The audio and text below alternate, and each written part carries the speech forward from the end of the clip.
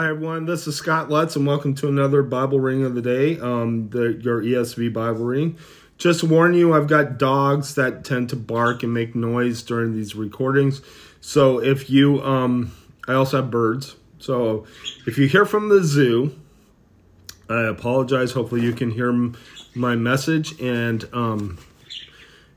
that's all the warning I wanted to give you. Anyway, let's go ahead and read the scripture. Genesis 18, 1 through 21, and then Matthew 6, 25 through 34. Let's go ahead and read the scripture. And the Lord appeared to him by the oaks of Mamre, as he sat at the door of his tent in the heat of the day.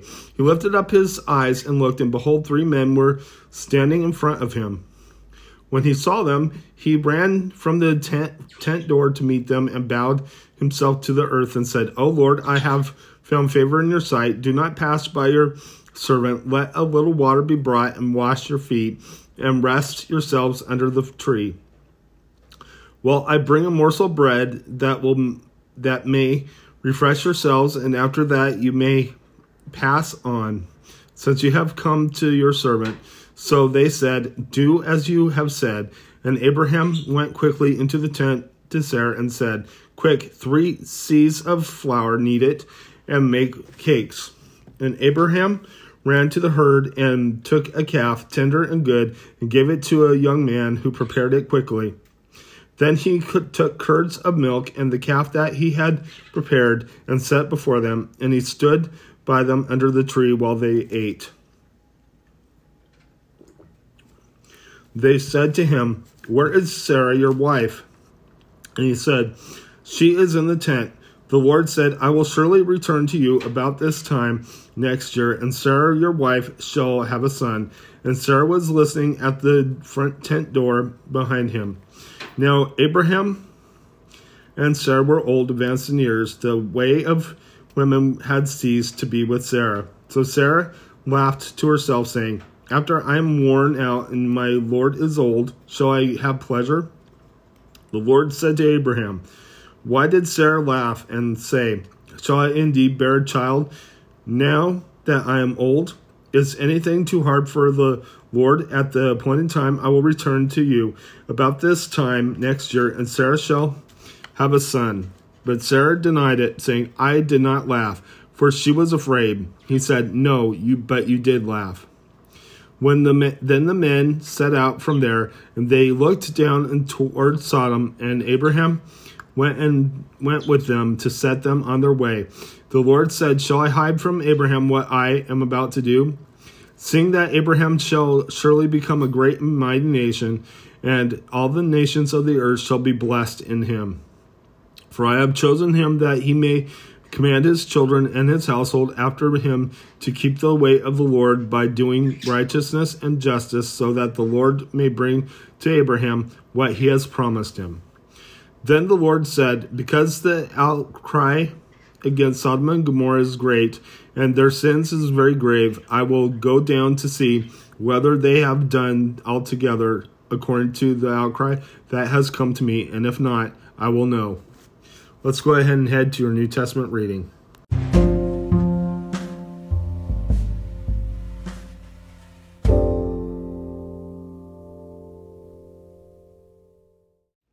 All right, so now we are in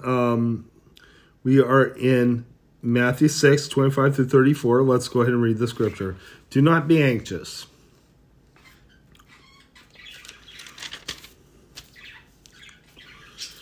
Therefore I tell you, do not be anxious about your life, what you will eat or what you will drink, nor about your body, what you will wear, what you will put on. Is not life more than food, and the body more than clothing? Look at the birds of the air. They neither sow nor reap nor gather into barns, and yet your heavenly Father feeds them. Are you not of more value than they? And which of you may, by being anxious, can add a single hour to his span of life? And why are you anxious about clothing? Consider the lilies of the field, how they grow. They neither toil nor spin. Yet I tell you, even Solomon in all his glory was not arrayed like one of these. But if God so clothes the grass of the field, which today is alive and tomorrow is thrown into the oven, will he not much more clothe you, O you of little faith? Therefore do not be anxious, saying, what shall we eat, or what shall we drink, or what shall we wear? For the Gentiles seek after all these things, and your heavenly Father knows that you need them all.